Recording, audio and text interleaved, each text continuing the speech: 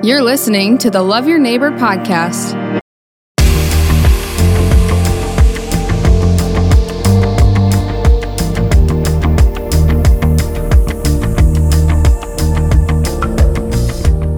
Well, thanks for joining us on the Links podcast. It's great to have with us a guest. We're sponsored today again by Kingbird Coffee and Flyboy Donuts. Yes. Which is an awesome sponsor to have. Oh, it's amazing. Michael Gross and his family are amazing. It's awesome. It's a great place. Great folks. And today we're sponsored by the Chocolate Donut. Yes. Thanks to our guest, Mr. Jeremy Risty. Ooh. So Yes. this is your favorite, isn't it? It is. I love. I'm a chocolate guy. Yeah. Yeah, my waistline reflects that. Unfortunately. Yeah. Well, I can relate to that. We had a recent guest here who I found out. I was like, our guest. It looks so familiar to me. I was like, why do I know this person so well? She works at B&G. Makes sense. Makes sense. Yeah. Now I know.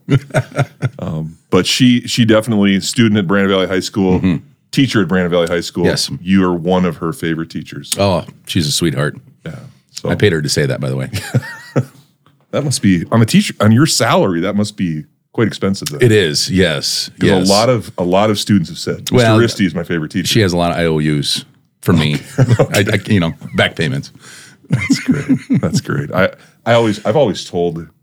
I told Matt this. I haven't told you this, but you're like kind of living out like my dream. Like my dream is to be a high school history teacher. Awesome. And now you're living my dream. Well, I appreciate that vicariously. No, it's a great job. I love it. I can't imagine myself doing anything different. Yeah. When did you first get the idea that, hey, I want to be a teacher? When did that come across? When I was in high school, I knew I had kind of a passion for history. My dad was a big history guy and stuff like that. And during the summers, I would frequently check out like history books at the library, and I was that dork. And I always knew I wanted to help people. So I think early on, those two passions just kind of merged, and did some job shadowing when I was in high school and such. Actually, it's kind of funny. When I was a senior, I job shadowed with Greg Talcott, who ended up being the high school principal I worked for 12, 15 years, whatever it was. I don't even know. So I kind of got a taste there. And then when I got to school at USD, I just kind of said, this is, I think, where I want to go. And the rest, as they say, is history. Ha ha ha. They always say stuff, don't they? Oh, man. Always. I love them. They're such good people. Yeah, same for me. I enjoyed that. I went to school and got a degree in education, and for some of the same reasons. So that's cool. Talk to me a little bit historically. Like that's more than just your job. Like it's spilled over into your after school hours. Talk about history and your role in the community of Brandon for those that don't know. Yeah, I appreciate that. So the Risty name is a little bit, I don't know if it's famous or infamous in Brandon, but it sure is long. We were actually one of the founding families of Brandon, have been here since the 1870s. And so I kind of got connected with the Brandon Historical Society. They used to have like a little presentation and such, and they asked me if I would do so as a history teacher, and so I kind of got connected with them, and eventually, long story short, they asked me to be their president, and I was like, you guys really don't know what you're getting into, but so they asked me to be their president, and I said sure, that'd be great, I appreciate that, and so for about the last 8 years or so, I've been president of the Brandon Historical Society, and we've been kind of going through a few changes. We've done a few things in the community. A lot of people may know us from the Graph Cabin down in Pioneer Park. We restored it's the oldest wooden structure in Brandon. Dates back to 1870. So we moved that and restored that, and I've opened that to the public, and just trying to do a variety of things there. Yeah, awesome. Moving to Brandon just 6 years ago, I quickly became aware of that Risty name, and I was out golfing with a friend of mine, and we got partnered up with a Risty, and he used to live. He built the house across from Casey's there. And we were talking Risty stuff, and so that was your connection. Give us the lineage there, the family history in brief. Yes, because there's so many people listening to this podcast that are new to Brandon like me. Oh, they absolutely. have no clue. And it's kind of interesting. That's one of the challenges we've had of the Brandon Historical Society is there are very few people in Brandon that have roots here. You know, most people don't know. I mean, the vast majority of people in Brandon have only lived here for, say, 10 years or less. You know, we've seen this explosive growth in Brandon in the last, 10, 15, 20 years, and it's really hard to get people to care about a place that they don't really know the history of, and that's been our challenge as the Historical Society. But long story short, so the Risty family came over from Norway through Decorah, Iowa, which was very common for a lot of Norwegian immigrants. They came into Chicago, trained at Decorah, and then basically walked or rode from there to this area. And so there was several siblings, 6, 7 siblings. Several of the siblings stayed in Brandon, and 2 brothers went off to Springfield, which is basically by Good Earth State Park today. So my great-great-grandfather, his farm was Good Earth State Park. So all the Risties in Brandon are like my, second or third cousins, however many removed. Yeah. So like a lot of the people who are in Brandon today, a lot of the Risties in Brandon today, their great-great-grandfathers or whatever, and my great-great-grandfather were brothers. Gotcha. Yep. Okay. Yep. So you all came together. Correct. But Good Earth, Springfield. Correct. Okay. Yep. Gotcha. Yep. So, Springdale. I apologize. Springdale. Yeah. Springdale, So yeah. like Springdale Lutheran Church and stuff like that. That was donated by my family. Okay. And then Good Earth State Park over the years and things like that. So yeah. So some deep roots. What was the draw to this area? Obviously, the rivers coming. Yep. A lot of the forestry was a draw. Yep. Was there anything else beyond that drew the Risties and others to the Brandon area? The river was the big one, and the river comes not only fresh water, which was in short supply in the Great Plains, very arid, and then you also have access to wood along the riverbanks, which was also very uncommon during the time period. Access to fresh fish, mussels, things like that, which we wouldn't know it today, but a lot of people, like if you look at the diaries, they talk about how the Big Sioux River was so clear that you could see 5 feet down and you could, be noodling, which is like, fishing with your hands, you could do that. And so not like today. Right. Different. Yeah. Very different. But it was also relatively close to Sioux Falls, relatively close to the borders of Iowa and Minnesota, relatively near train lines.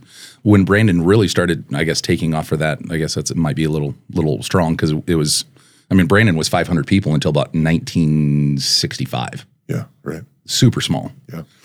And so really, when the train line came through, that's when we saw some modest growth as well. But it really wasn't until the interstate highway system that we really saw, the population begin to grow. The banks came to Sioux Falls, kind of, the bedroom community type feel kind of happened, where people would work in Sioux Falls, live in Brandon. And we've only seen that grow, obviously, in the last, again, 10, 15 years especially. Yeah, it's amazing to think that Brandon really isn't even, as an incorporated city, is not even 50 years old. Correct. But there's been people living in our neighborhood going back 150 years. Correct. Yep. I saw Brandon Lutheran celebrated their 150th birthday. It was like 150 years ago. Yeah. It's a little deceiving. Yeah. It's a little deceiving. Yeah. So we're kind of newcomers then. Very much so. Most of Brandon is. Yeah, we're newcomers, historically. Oh, very much so. Yeah. I think that sometimes I talk about this idea that we're, a lot of us in our culture today, we're born on third base, think we hit a triple. Yeah. Oh, absolutely. And I even my generation, I think, talk about younger generation, you're in contact with the younger generation every day. But to think about us even in our generation as being newcomers to this part of the world, really. Yeah. Yep. So very much so. Good perspective. Talk a little bit about your family, Jeremy. Now you have your own family that you're growing. And, yes. And talk a little bit about your family. So my wife, Becca, who's a saint, and she's a nurse practitioner at Sanford. She does women's health, and super proud of the work she does. She's a very caring individual, and been blessed to be her partner in life for the last 21 years. And then I have 3 children. My oldest, Anna, is a senior, and she's going to go to USD and be a English teacher. She wants to study English education. And then my son, Thomas, is a sophomore, and not sure exactly what he's going to do. He's kind of the wild card. He doesn't really know, but he's a football player, does orchestra as well. Anna does orchestra, my oldest. And then my youngest is a freshman. And she's Emma, and she's interested in medical, but she is just a little spitfire, and she's kind of your stereotypical youngest. She's kind of, a little ornery sometimes, but they're all just tremendous blessings. They're really, really good kids. So we've been pretty fortunate.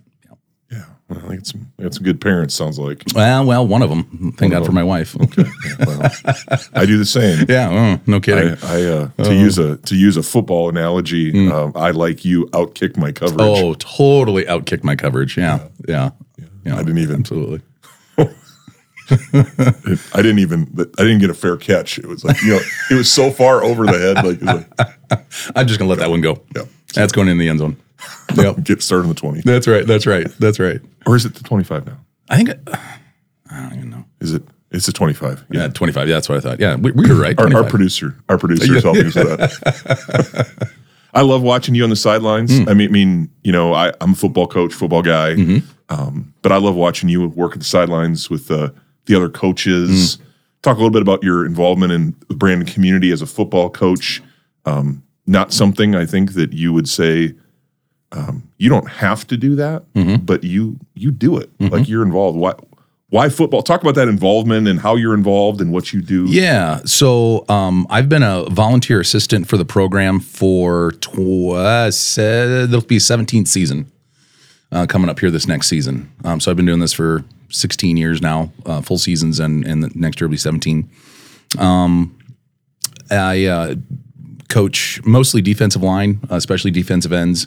It's kind of nice because we have quite a few defensive linemen, so it's nice to be able to break up because as we, Coach C and I have talked about, defensive tackles, defensive ends really don't have the same jobs. They're kind of different guys, different athletes, different responsibilities. So it's kind of nice being able to break up like that. I love the game of football, and I've been coaching ever since I started teaching, and I just think that coaches have such a impact on kids. And I think you can reach kids in a different way and kind of influence their lives a little bit differently than you can inside the classroom. I think, coaches have a way of reaching some of those kids that might not necessarily respond in the same environment like in a classroom. So it's kind of a way to kind of marry those ideas of, a love for a sport, but also use that sport to build better people.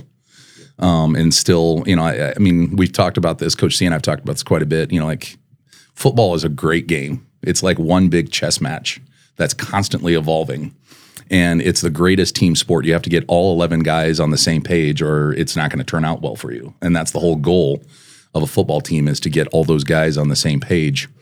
And it's just a really fun sport that I just have a real passion for.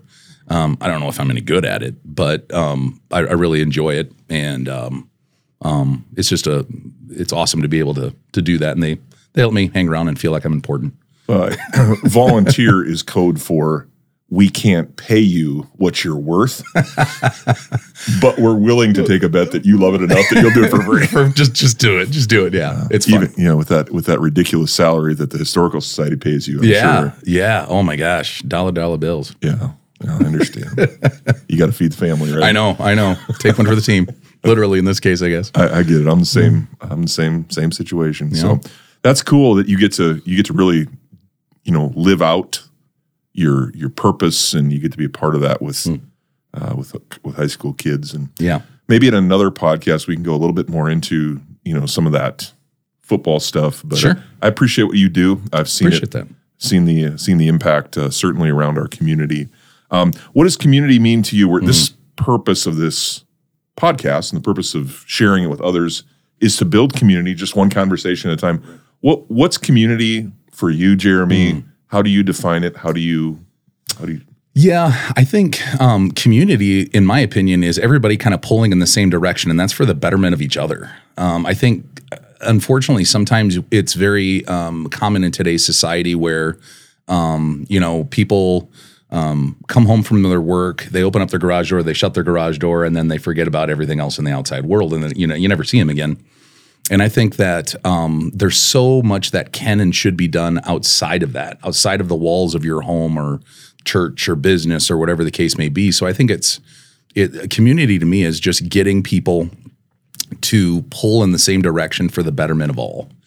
And you can see that, in the relationship the city has with the school. I mean, I think we have a great relationship together. I think you see it in the, in the way, in my own experiences, and the way the city and the historical society kind of work together to try to tell the story of a community. Like, as you mentioned, people might not necessarily be familiar with, or, I'm also involved in the Brandon Valley Optimist Club, where we, fund programs that help youth in a variety of ways, and, sponsor programs and things of scholarship in essay programs and whatever else.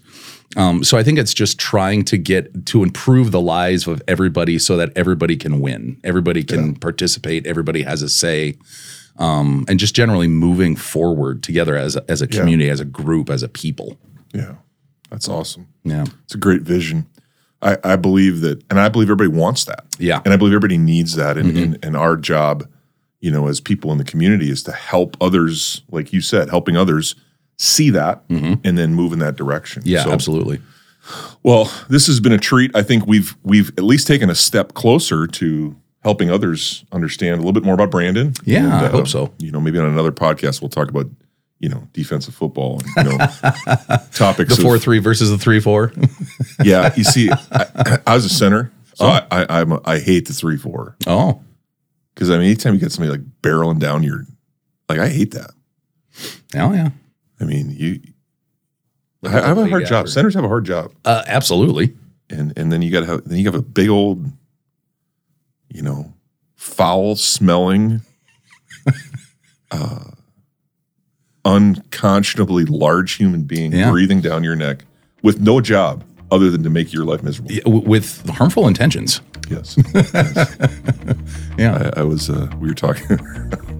Anyway, we won't. That's another podcast. I think I'm up to like 5 podcasts now. Yeah. So, well, thank you. Cheers. Yes. Thank you. Appreciate it. Thank you, Flyboy Jones. Thank you for joining us on the Love Your Neighbor podcast. The purpose of the Love Your Neighbor podcast is to build community one conversation at a time. You can help us build that community by sharing the podcast on your social media channels and rating our podcast on whatever platform you're listening from. Another way is to let us know of any neighbors who have a story. Go Leaks!